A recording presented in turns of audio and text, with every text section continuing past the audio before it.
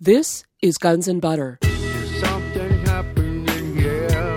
Yeah. What it is ain't exactly clear.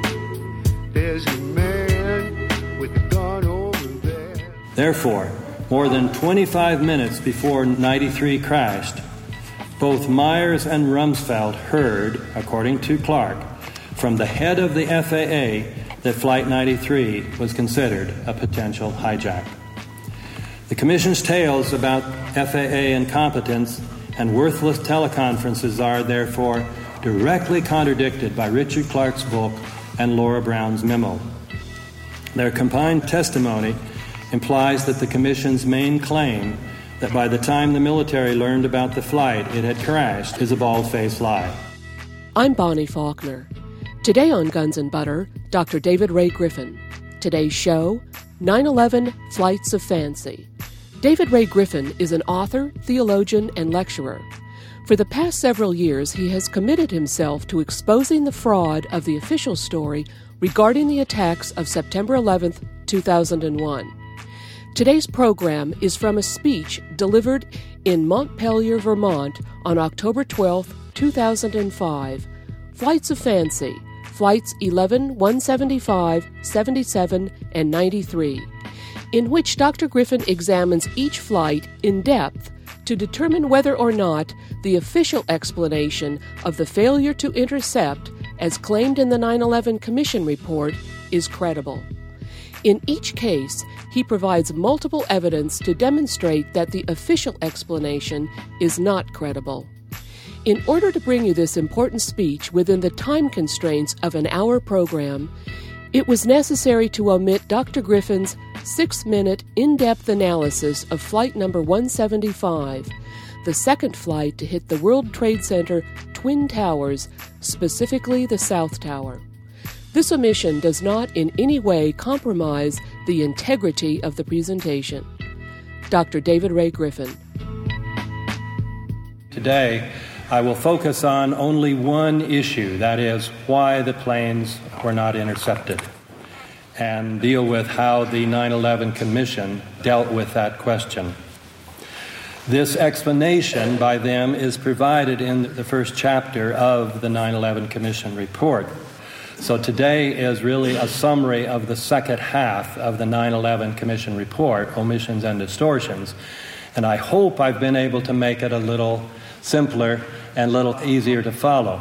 But I warn you that it'll still be rather complex because we're dealing with 4 different flights, 3 different stories about 4 different flights, and all these different times. So don't worry that you're not getting the details. You can get the details later in the book if you want to. But today, the idea is just get the overall gestalt, and as you see, we go through point by point. My point is simply that every aspect of their news story is deeply problematic. So to see why we now have 3 different stories about why the military didn't respond, we need to review standard operating procedures. These procedures dictate that if an FAA flight controller notices anything that suggests a possible hijacking, such as losing radio contact, losing the transponder signal, or seeing on the radar the plane deviate radically from its course, then the controller is supposed to notify a superior very quickly if the problem cannot be solved, say, within a minute. The superior then calls NORAD, the North American Aerospace Defense Command, and asks them to scramble, send up jet fighters to see what is wrong. NORAD then issues the scramble order to the nearest Air Force base that has fighters on alert. On 9/11, all the hijacked airliners occurred in NORAD's Northeast Air Defense Sector, which is known as NEADS. So all the scramble orders that day would have come from NEADS. The jet fighters at the disposal of NEADS could respond very quickly. According to the Air Force's own website, F-15s can go from scramble order to 29,000 feet in 2.5 minutes. and then they can travel at 1,800 miles per hour. Therefore, according to Ralph Eberhardt, the head of NORAD, it takes about a minute for the FAA to contact NORAD, after which NORAD can scramble jet fighters within a matter of minutes to anywhere in the United States.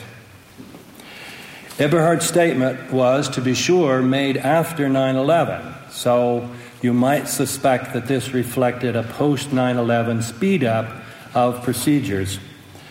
But an air traffic control document put out back in 1998 warned pilots that any airplanes persisting in unusual behavior will likely find 2 jet fighters on their tail within 10 or so minutes. On 9/11, however, that did not happen. Why not? Where was the military? The military's first answer, which was given immediately after 9/11 by General Richard Myers, the acting head of the Joint Chiefs of Staff, and also by Mike Snyder, who was a spokesman for NORAD, they both said independently that the military did not send up any airplanes until after the Pentagon was struck. That strike occurred at 9:38, and yet at 8:15, Flight 11 had shown 2 of the signs of hijacking, losing both the radio and the transponder signals. That means that procedures that usually result in an interception in 10 or so minutes had not been carried out in 80 or so minutes. That enormous delay suggested that a stand-down order canceling standard operating procedures had been issued. Some people started raising this possibility. Very quickly, a news story appeared. On Friday, September 14th, CBS News said, contrary to early reports, U.S. Air Force jets did get up in the air on Tuesday while the attacks were underway, although they arrived too late to prevent the attacks. This second story was then made official on September 18th, when NORAD produced a timeline in which they indicated the times at which they were notified about each flight by the FAA, and then the times at which they had planes scrambled. The implicit message of the timeline was that the failure was due entirely to the FAA, because in each case it notified the military so late that interceptions were impossible. But not everyone accepted that conclusion. Some early members of the 9/11 Truth Movement, doing the math, showed that NORAD's new timeline did not get it off the hook. With regard to the first flight, even if we accept NORAD's claim that NEADS was not notified about Flight 11 until 8:40, NORAD's implicit claim that it could not have prevented the attack on the North Tower of the World Trade Center is problematic. If fighters had immediately been scrambled from McGuire Air Force Base in New Jersey, they could have intercepted Flight 11 before 8:47, which is when the North Tower was struck. NORAD, to be sure, had a built-in answer. They claimed that there were no fighter jets on alert at McGuire. Critics have said this claim is very implausible, since that's the closest Air Force base to New York City, and everybody knows New York City would be one of the chief targets of a terrorist attack. I'll come back to that issue later. Even less plausible, the critics have said, was NORAD's claim that NEADS did not have time to prevent the second attack. NEADS had been notified about Flight 175 at 8:43, 20 minutes before the South Tower was struck. The F-15s, which were originally ordered to go after Flight 11, were now told, according to this second story, to go after 175. The scramble order, NORAD said, was given at 8:46. Given the military's own statement that F-15s can go from scramble order to 29,000 feet in 2.5 minutes, The F-15s, even if they had to come from Otis Air Force Base in Cape Cod, which NORAD claimed, would have been streaking towards Manhattan by 8:49. So they could have easily gotten there before 9:03 when the South Tower was struck. NORAD said, however, that it took the F-15s 6 minutes simply to take off. Critics said that it looked like a stand-down order, or at least a slow-down order, had been issued. Critics also pointed out that even if the F-15s did not take off until 8:52, as they said, they could still have gotten to Manhattan in time to prevent the second attack, assuming that they were going full speed. And, according to one of the pilots, they were. Lieutenant Colonel Timothy Duffy said they went full blower all the way. And yet, according to NORAD's timeline, when the South Tower was struck at 9:03, the F-15s were still 71 miles away. Doing the math showed that the fighters could not have been going even half-blower. It still looked like a stand-down order, or at least a slow-down order, had been issued. The same problem existed with respect to NORAD's explanation of its failure to protect the Pentagon. NORAD again blamed the FAA, saying that although the FAA knew about the hijacking of Flight 77 before 9 o'clock that morning, it did not notify NORAD until 9:24. Too late for NORAD to respond. Again, doing the math showed that this explanation did not work. NORAD claimed that it issued the scramble order immediately at 9:24. The attack on the Pentagon did not occur until 14 minutes later at 9:38. That would have been more than enough time for jet fighters to get there from Andrews Air Force Base, which is only a few miles away. Why then did NORAD not prevent the attack on the Pentagon? Part of NORAD's answer was that no fighters were on alert at Andrews, so that Needs had to give the scramble order to Langley Air Force Base, which is about 130 miles away. Also, it again took the pilots 6 minutes simply to take off, so they did not get away until 9:30. However, even if those explanations are accepted, the scrambled F-16s, critics pointed out, could go 1,500 miles per hour, so they could have reached Washington a couple of minutes before the Pentagon was struck. But according to NORAD, they were still 105 miles away. That would mean that the F-16s were going less than 200 miles an hour, which would not even be 1/4 blower. In all three cases, therefore, NORAD's attempt to put all the blame on the FAA failed. Critics were able to show, especially with regard to the second and third flights, that NORAD's new story still implied that a stand-down order must have been issued. It is not surprising, therefore, that the 9/11 Commission came up with a third story, which is not subject to the same objections. But the main question is still the same. Is it true? One reason to suspect that it is not true is the very fact that it is the third story. When we have a criminal, say in a robbery case, a criminal suspect, and he gives you three different stories, you start to get a little suspicious. They say, where were you the night that was robbed? He said, I went to the movie. No, the movie theater was closed that night. Oh, that's right, I was with my girlfriend. No, we checked with her and she was home with her husband. So he says, that's right, that's the night I stayed home and read the Bible. You're probably not going to believe that. Now, that's very funny, isn't it? But that's exactly the situation we have here. We've been given three different stories. Why, military, did you not intercept those fighters? I will show that this new story is just as problematic as the previous ones. As we saw, I'll start with Flight 11, the Commission's treatment of Flight 11. As we saw, flight controllers are supposed to react quickly if they see any of the three standard signs of a hijacking.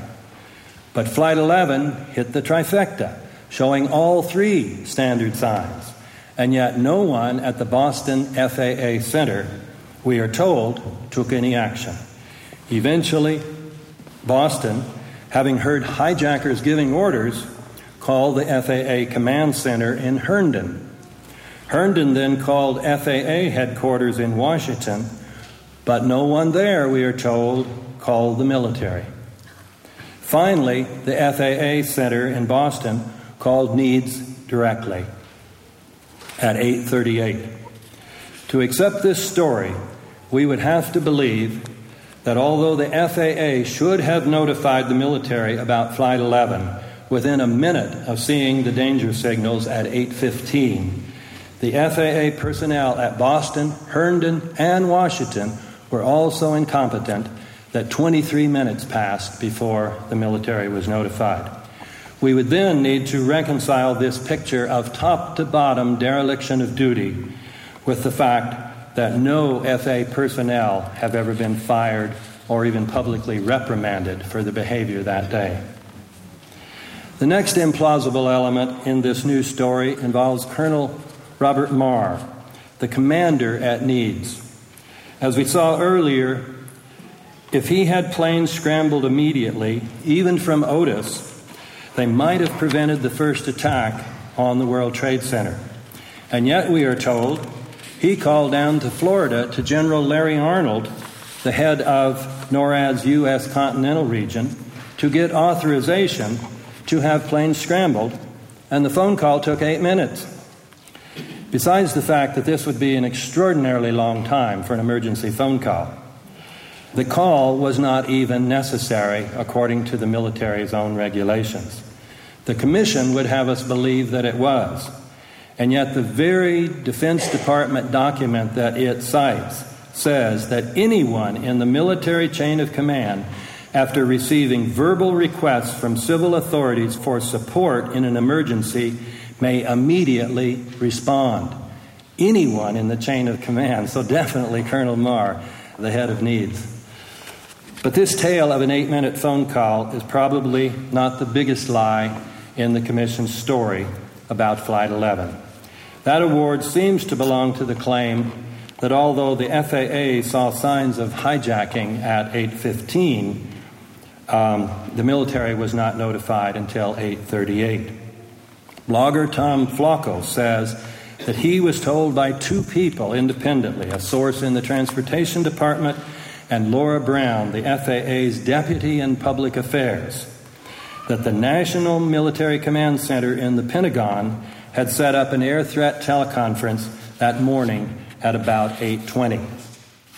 If these two sources are right, therefore, it would seem that the military knew about Flight 11's erratic behavior shortly after 8:15, which would mean that the FAA had followed standard operating procedures.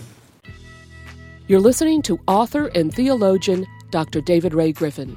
Today's program is 9/11 Flights of Fancy. I'm Bonnie Faulkner.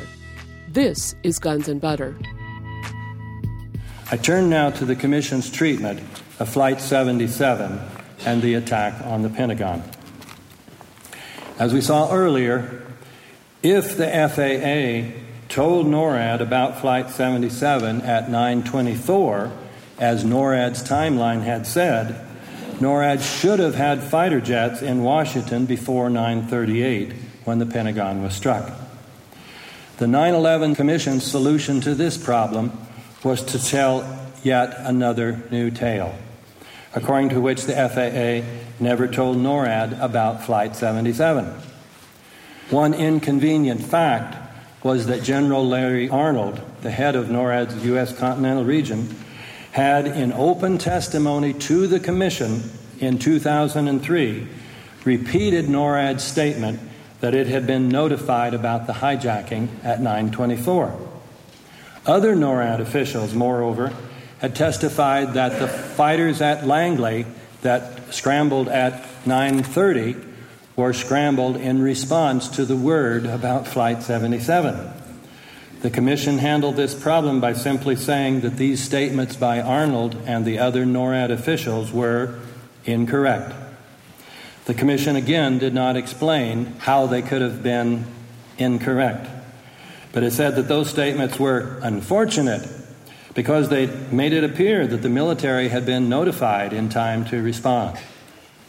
The Commission's task then was to convince us that that was not true. Basic to the Commission's new story about Flight 11 is another tale of incredible incompetence by FAA officials. This tale goes like this. At 8:54, the FAA controller in Indianapolis, after seeing Flight 77 go off course, lost its transponder signal and even its radar track. Rather than reporting the flight as possibly hijacked, however, he assumed that it had crashed. Evidently, it didn't occur to him that a possibly crashed airliner should be reported. But later, after hearing about the other hijackings, he came to suspect that Flight 77 just may have been hijacked too. So he shared this suspicion with Herndon, and Herndon in turn shared this suspicion with FAA headquarters. But no one, we are told, at FAA headquarters shared this suspicion with the military. The result, the Commission says, is that NEADS never received notice that American 77 was hijacked. But even if we could believe this ridiculous tale, there is still the problem of why the F-16s at Langley Air Force were scrambled at 9:30. FAA incompetence again to the rescue.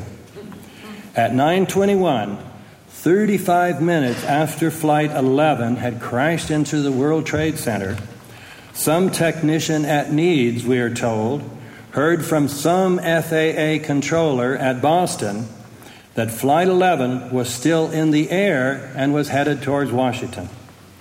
The NEADS technician then notified the NEADS mission crew commander, who issued a scramble order to Langley.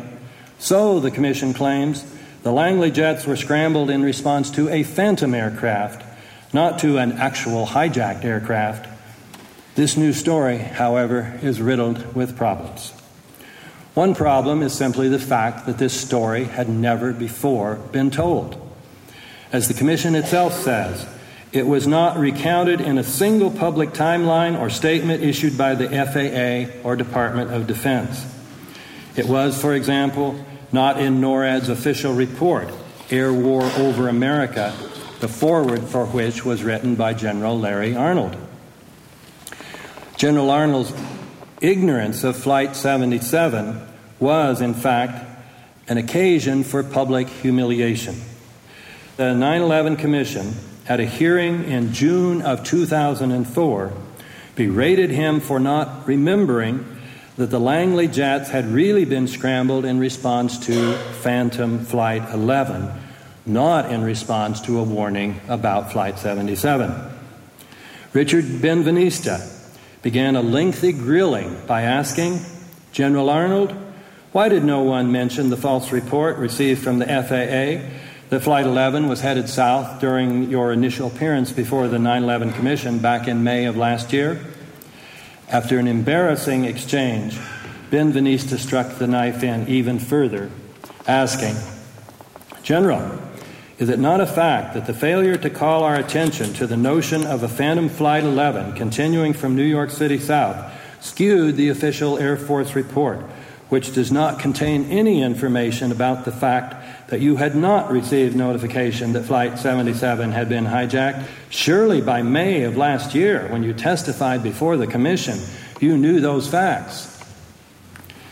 In Alice in Wonderland, the White Queen says, "It is a poor memory that remembers only backwards." One must wonder if General Arnold felt that he was being criticized for not remembering the future. That is, for not remembering a story that had been invented only after he had given his testimony. Arnold, in any case, simply replied that he didn't recall those facts in May of last year.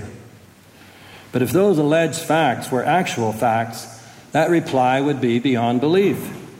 According to the new story, NORAD, under Arnold's command, failed to scramble jet fighters in response to Flight 11, 175, 77, and 93. The one time it did scramble fighters, it did so in response to a false report. Surely that would have been the biggest embarrassment of Arnold's professional life, and yet he supposedly didn't recall those facts. A second problem is that there's no way for this story to be verified.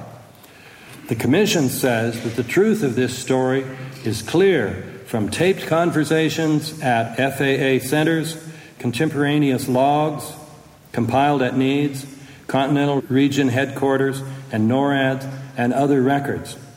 But when we look in the notes at the back of the 9/11 Commission report, we find no references to any of those documents. The sole reference we find is to a needs audio file on which someone at the FAA's Boston Center allegedly tells someone at needs, "I just had a report that American 11 is still in the air and it's headed towards Washington." The Commission claims to have discovered this audio file.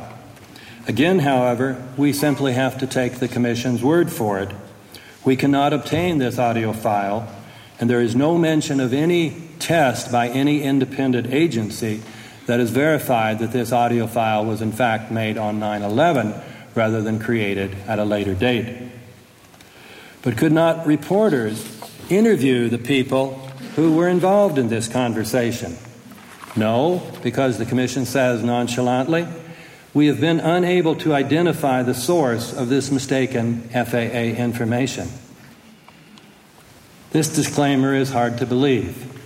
It is now very easy to identify people from their voices, recordings of their voices. And yet we are supposed to believe that of the finite number of people working at the Boston Center and among the needs technician, they could not figure out who the people were who had that conversation. Another implausible element is the very idea that someone at Boston would have concluded that Flight 11 was still airborne. According to stories immediately after 9/11, flight controllers at Boston said they never lost sight of Flight 11. Flight controller Mark Hodgkins later said, "I watched the target of American 11 the whole way down."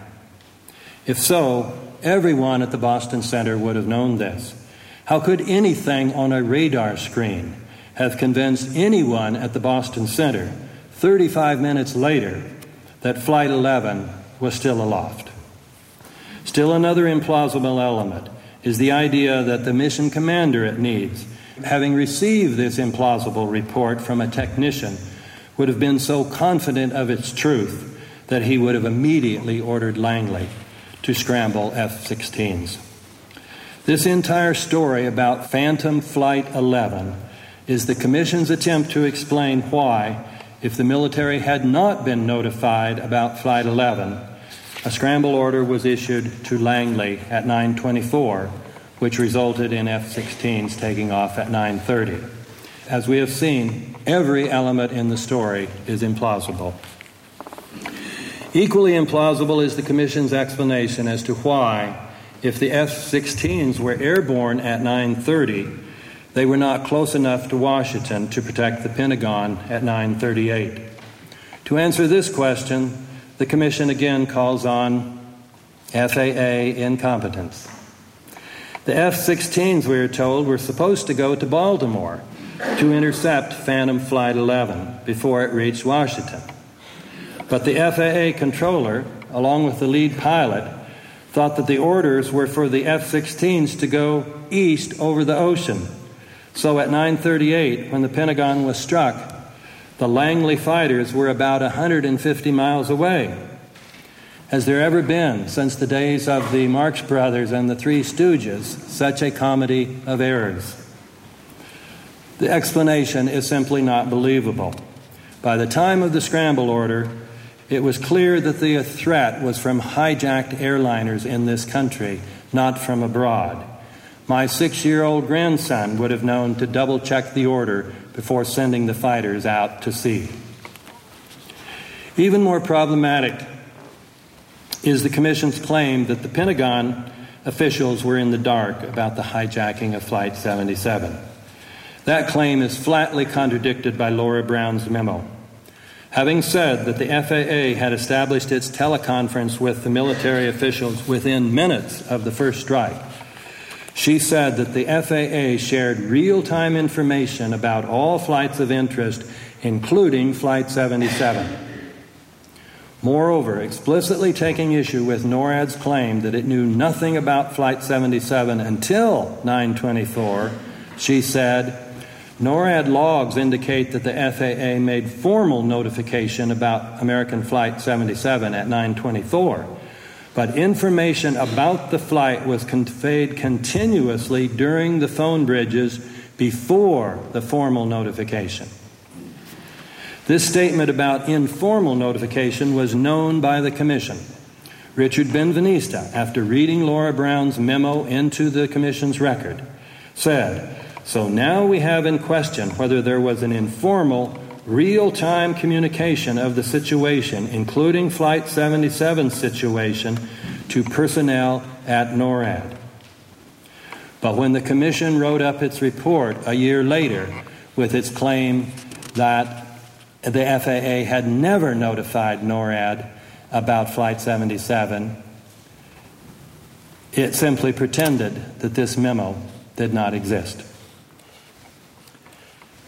The Commission also claims that people in the Pentagon had no idea that an aircraft was headed in their direction until 2 minutes before the Pentagon was struck. But this claim was contradicted by Secretary of Transportation Norman Mineta in open testimony given to the Commission itself. Mineta testified that at 9:20, he went down to the Shelter conference room under the White House, and Vice President Cheney was already in charge. Mineta says, during the time that the airplane was coming into the Pentagon, there was a young man who would come in and say to the Vice President, the plane is 50 miles out. The plane is 30 miles out. And when it got down to the plane is 10 miles out, the young man also said to the Vice President, do the orders still stand? And the Vice President turned and whipped his neck around and said, of course the orders still stand. Have you heard anything to the contrary? When Mineta was asked by Commissioner Timothy Romer how long this conversation occurred after he arrived, Mineta said probably 5 or 6 minutes, which, as Romer pointed out, would mean about 9:25 or 9:26. According to the 9/11 Commission, no one in our government knew that an aircraft was approaching the Pentagon until about 9:36. So there was no time to shoot it down. But according to Mineta, the Vice President knew at least 10 minutes earlier at 9:26. The 9/11 Commission dealt with Mineta's testimony in the same way it dealt with almost everything else that threatened its story. It simply ignored it in its final report. This testimony by Mineta was a big threat, not only because it indicated that there was knowledge of the approaching aircraft at least 12 minutes before the Pentagon was struck, but also because it implied that Cheney had issued a stand-down order. Mineta himself did not suggest this. He assumed that the orders mentioned by the young man were orders to have the plane shot down. But that interpretation does not fit what actually happened. The aircraft was not shot down. Mineta's interpretation also would make the story unintelligible. If the orders had been to shoot down the aircraft if it got close to the Pentagon, the young man would have had no reason to ask, do the orders still stand? The question makes sense only if the orders were to do something unusual, not to shoot down the aircraft. This strongly suggests that the attack on the Pentagon was desired. The same implication follows from another problem. Every part of the story about the fighters from Langley we saw is implausible. But an even more basic implausibility is the very claim that the order had to go to Langley because Andrews had no fighters on alert. One reason to doubt that claim is simply that it is, in a word, preposterous. Andrews has the responsibility for protecting Washington, D.C., the nation's capital, and Air Force One, the Supreme Court, the Houses of Congress, the White House, the Treasury Department. Is it really credible to believe that Andrews would never have fighters on alert? In addition to this a priori consideration, there is the empirical fact that the U.S. military's own website said at the time, although it was modified shortly after 9/11, said at the time that there were at least 3 squadrons that kept fighters on alert. The 121st Fighter Squadron of the 113th Fighter Wing was said to provide capable and ready response forces for the District of Columbia in the event of natural disaster or civil emergency. The Marine Fighter Attack Squadron 321 was said to be supported by a reserve squadron providing maintenance and supply functions necessary to maintain a force in readiness. And the District of Columbia Air National Guard was said to provide combat units in the highest possible state of readiness. The assumption that Andrews did have fighters on alert on which NORAD could have called is further supported by a report given by Kyle Hintz, one of the co-founders of 9/11 Citizens Watch. He tells about the conversation he had with Donald Arias, the Chief of Public Affairs for NORAD's continental region. After Arias had told Hintz that Andrews was not part of NORAD, Hintz asked him whether or not there were assets at Andrews that, although not technically part of NORAD, could have been tasked by NORAD. Rather than answer, Arias hung up. If we, on the basis of these considerations, conclude that there must have been fighters on alert at Andrews, then we must conclude that if NORAD had been serious about stopping the attack on the Pentagon, it would have called on these fighters, not the ones at distant Langley. The realization that Andrews must have had fighters on alert has many implications. For one thing, if the story that there were only 2 Air Force bases in the whole needs area with fighters on alert is false, because Andrews also had them on alert, it's probably the case then that McGuire also had fighters on alert. So that means that the whole story about that NORAD told in the second version of the official story of calling on fighters from Langley was also a lie. You're listening to author and theologian Dr. David Ray Griffin. Today's program is 9/11 Flights of Fancy. I'm Bonnie Faulkner. This is Guns and Butter. The conclusion that the whole story is a lie will be reinforced by our examination of the Commission's treatment of Flight 93. Flight 93 presented the Commission with a different task. In relation to the previous flights, its task was to explain why the U.S. military did not intercept and shoot down the hijacked airliners. With regard to Flight 93, it had to convince us that the military did not shoot it down. It sought to do this not by refuting the evidence, which is considerable, that Flight 93 was shot down by our own military, but by simply constructing a new tale intended to show that the U.S. military could not have shot down Flight 93. The Commission makes 2 major claims about Flight 93. The first one is that by the time the military learned about the flight, it had crashed. The centrality of this claim is shown by the fact that it is repeated almost mantra-like throughout the chapter. The main support for this claim is provided by yet another tale of amazing incompetence by FAA officials. At 9:28, we are told, the traffic controller in Cleveland heard sounds of possible screaming and noticed that the flight had descended 700 feet, but he did nothing. 4 minutes later, the controller heard a voice saying, "We have a bomb on board."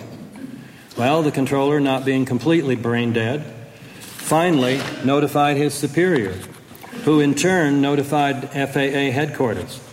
Later, however, when Cleveland asked Herndon whether the military had been called, the Commission claims, Herndon told Cleveland that FAA personnel well above them in the chain of command had to make the decision to seek military assistance and were working on the issue.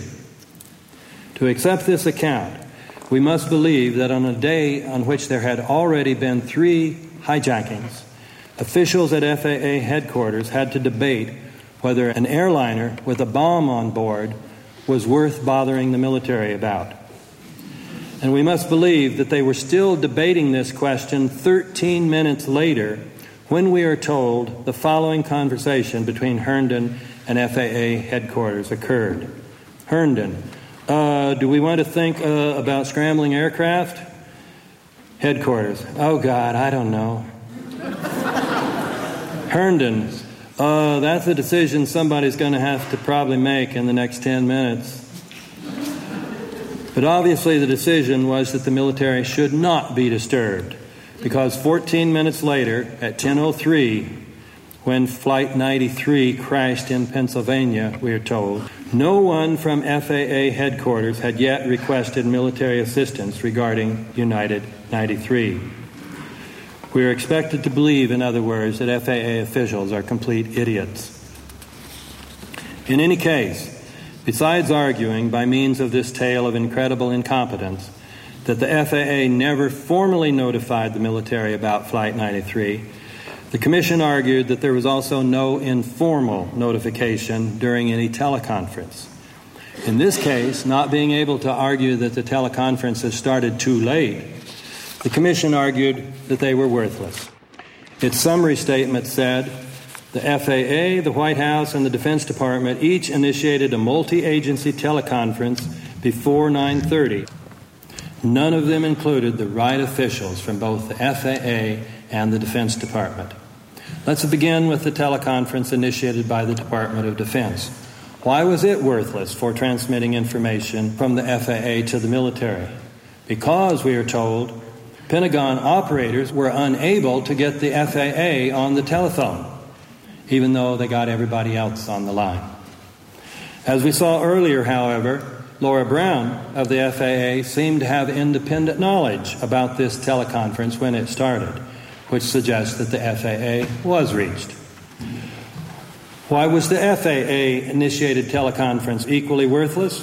The problem here, the Commission claimed, was that the officer at the National Military Command Center said that the information was of little value, so he didn't pay attention. However, even if we could believe that no one at the Pentagon was monitoring the call, Laura Brown's memo had said that the Air Force liaison to the FAA established contact directly with NORAD on a separate line. Her memo said, moreover, that the FAA shared real-time information about all the flights of interest, and the Commission itself agrees that by 9:34, FAA headquarters knew about the hijacking of Flight 93, so it was a flight of interest. The Commission's claim is therefore flatly contradicted by the memo, which was read into the Commission's own record. What about the White House teleconference, which was run by Richard Clark? The Commission says, we do not know who from the Defense Department participated. Well, one problem with this is if they didn't know, how could they know that the right officials were not involved? But another problem is that they could have easily found out. Everybody in the Pentagon would have known who was involved in the White House video conference. Furthermore, all they had to do was look in Richard Clark's book, Against All Enemies, which had become a national bestseller while the hearings were going on. It clearly states that the participants from the Pentagon were Secretary of Defense Donald Rumsfeld, General Richard Myers, who had become acting chair of the Joint Chiefs of Staff, and from the FAA, Jane Garvey, the head of the FAA. So if these were not the right officials, who would have been? The Commission's attempt to prove that the military could not have learned about Flight 93 from this video conference is even more explicitly contradicted by Clark, who reports that at about 9:35, Jane Garvey reported on a number of potential hijacks, which included United 93 over Pennsylvania. Therefore, more than 25 minutes before 93 crashed, both Myers and Rumsfeld heard, according to Clark, from the head of the FAA that Flight 93 was considered a potential hijack. The Commission's tales about FAA incompetence and worthless teleconferences are, therefore, directly contradicted by Richard Clark's book and Laura Brown's memo. Their combined testimony implies that the Commission's main claim that by the time the military learned about the flight it had crashed is a bald-faced lie. To recall where we are, the Commission's first major claim is that the U.S. military could not have shot down Flight 93 because it did not know about the hijacking of this flight until after it crashed at 10:03. The Commission's second main point, to which we now turn, is that the authorization to shoot planes down was not issued until several minutes after 10:03. In support of this point, the Commission claims that Vice President Cheney, who was known to have issued the shoot-down authorization from the shelter conference room beneath the White House, did not get down there until almost 10 o'clock. But this claim is doubly problematic. One problem is that the claim is not supported by any documented evidence. The Commission claims it is supported by Secret Service data, but then it admits that the data is no longer available. So we simply have to take the Commission's word for it, and this is very difficult because the Commission's claim is contradicted by every prior report. A White House photographer who was an eyewitness and various newspapers, including the New York Times, said that Cheney went down shortly after 9 o'clock. Richard Clark says that Cheney went down about 9:12. Even Cheney himself on Meet the Press suggested that he went down at about that time. But the Commission, showing its usual disdain for evidence that contradicts its story, makes no mention of any of these reports, including Cheney's own statement. The most dramatic contradiction of the Commission's timeline was provided by the statement by Norman Mineta, which I read earlier. Mineta indicated that when he got to the underground shelter at 9:20, Cheney was already in charge. The Commission, insisting that Cheney did not get there until almost 10 o'clock, simply omitted any mention of Mineta's statement. But Mineta's statement is still available for any of you to read. So we can say with a very high level of confidence that the Commission's account is a lie. The same is true of the Commission's account that the shoot-down order was not issued until after 10:10. In making this claim, the Commission tells a tale of yet another incredible error made by the FAA. Flight 93 reportedly crashed at 10:03.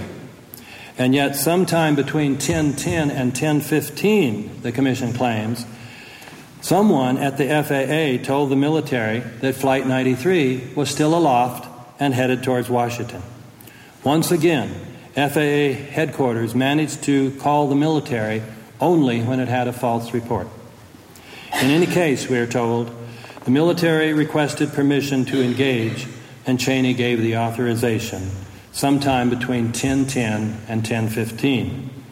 The implication is that the military could not possibly have shot down Flight 93 because it had already crashed. However, the Commission's new timeline is again contradicted by several previous reports. First, although the Commission says that Richard Clark did not receive the shoot-down authorization until 10:25, Clark himself says he received it 35 minutes earlier at 9:50. Second, the story of Cheney's giving permission to engage an aircraft that was 80 miles out originally appeared in stories published shortly after 9/11. And in these stories, Flight 93 was still up and the military fighters were sent to shoot it down. That original account is supported, moreover, by several reports stating that prior to crashing, Flight 93 was being tailed by U.S. military fighters. One such report came from CBS, another came from a flight controller who had ignored an order not to talk to the media, and one report even came from Assistant Secretary of State Paul Wolfowitz. and yet all these reports were ignored. In any case, the Commission's timeline, besides being contradicted by all those stories, is also contradicted by James Bamford's account based on a script from ABC. According to this account, Cheney's authorization was transmitted to Colonel Marr at Needs, who then sent out word to air traffic controllers to instruct fighter pilots to destroy the United jetliner. Marr reportedly said, United Flight 93 will not be allowed to reach Washington, D.C. The Commission simply tells its tale as if that report was never broadcast. The Commission's account is contradicted, finally, by reports that the shoot-down actually occurred. Major Daniel Nash, one of the two F-15 pilots who was said to have been sent to New York City from Otis, later reported that when he returned to base, he was told that a military F-16 had shot down an airliner in Pennsylvania. Besides ignoring all these reports, the Commission also ignored reports from people who lived near the spot where the airliner came down. These reports spoke of missile-like noises, sightings of a small military airplane, debris falling from the airliner miles from the crash site, and the discovery of one part of an engine about a mile away. There is in sum an enormous amount of evidence suggesting that the FAA did notify the military about Flight 93, that Cheney went down to the underground shelter about 45 minutes earlier than the Commission claims, that he gave the shoot-down authorization about 25 minutes earlier than the Commission claims, and that military jets were sent to shoot down Flight 93. It would appear that if some committee had set out to construct a fable about 93, every part of which could be easily falsified, it could not have improved on the Commission's tale. And yet, not one mainstream newspaper or television station has reported on any of these obvious falsehoods. My conclusion. The Commission, as we have seen, has attempted to exonerate the military for its failure to prevent the attacks of 9/11. According to the Commission, accounts suggesting that the military was notified in time to respond overstated the FAA's ability to provide the military with timely and useful information that morning. In its effort to correct that overstatement, the Commission gave us a picture of incredible incompetence at every level of the FAA. This portrait of rampant incompetence is contradicted by several facts. One such fact is NORAD's timeline of September 18, 2001, which indicates that the FAA responded slowly, but not nearly as slowly as the 9/11 Commission now claims. A second fact is Laura Brown's memo, which says that the FAA was on the telephone with the military from about 8:50 on that morning, talking about all flights of interest. A third fact is that the FAA was called on to carry out an unprecedented task that morning, grounding all the aircraft in the country. This had never been done before, and yet the Commission itself says the FAA executed that unprecedented order flawlessly. Can we really believe that they would do something they had never done before flawlessly, and do something that they do 100 times a year, ask the military to scramble airplanes so incompetently? It would seem, therefore, that the first chapter of the 9/11 Commission report is one long lie. As I have shown elsewhere, that is true of the report as a whole. This conclusion, of course, has frightening implications, because it is hard to imagine why the Commission would have engaged in such deceit, except to cover up the fact that the attacks of 9/11 were orchestrated by forces within our own government, including our armed forces. And if that is the case, then our country is even in worse shape than already evident through the Downing Street memos, which revealed that the administration fixed the intelligence in order to go to war in Iraq.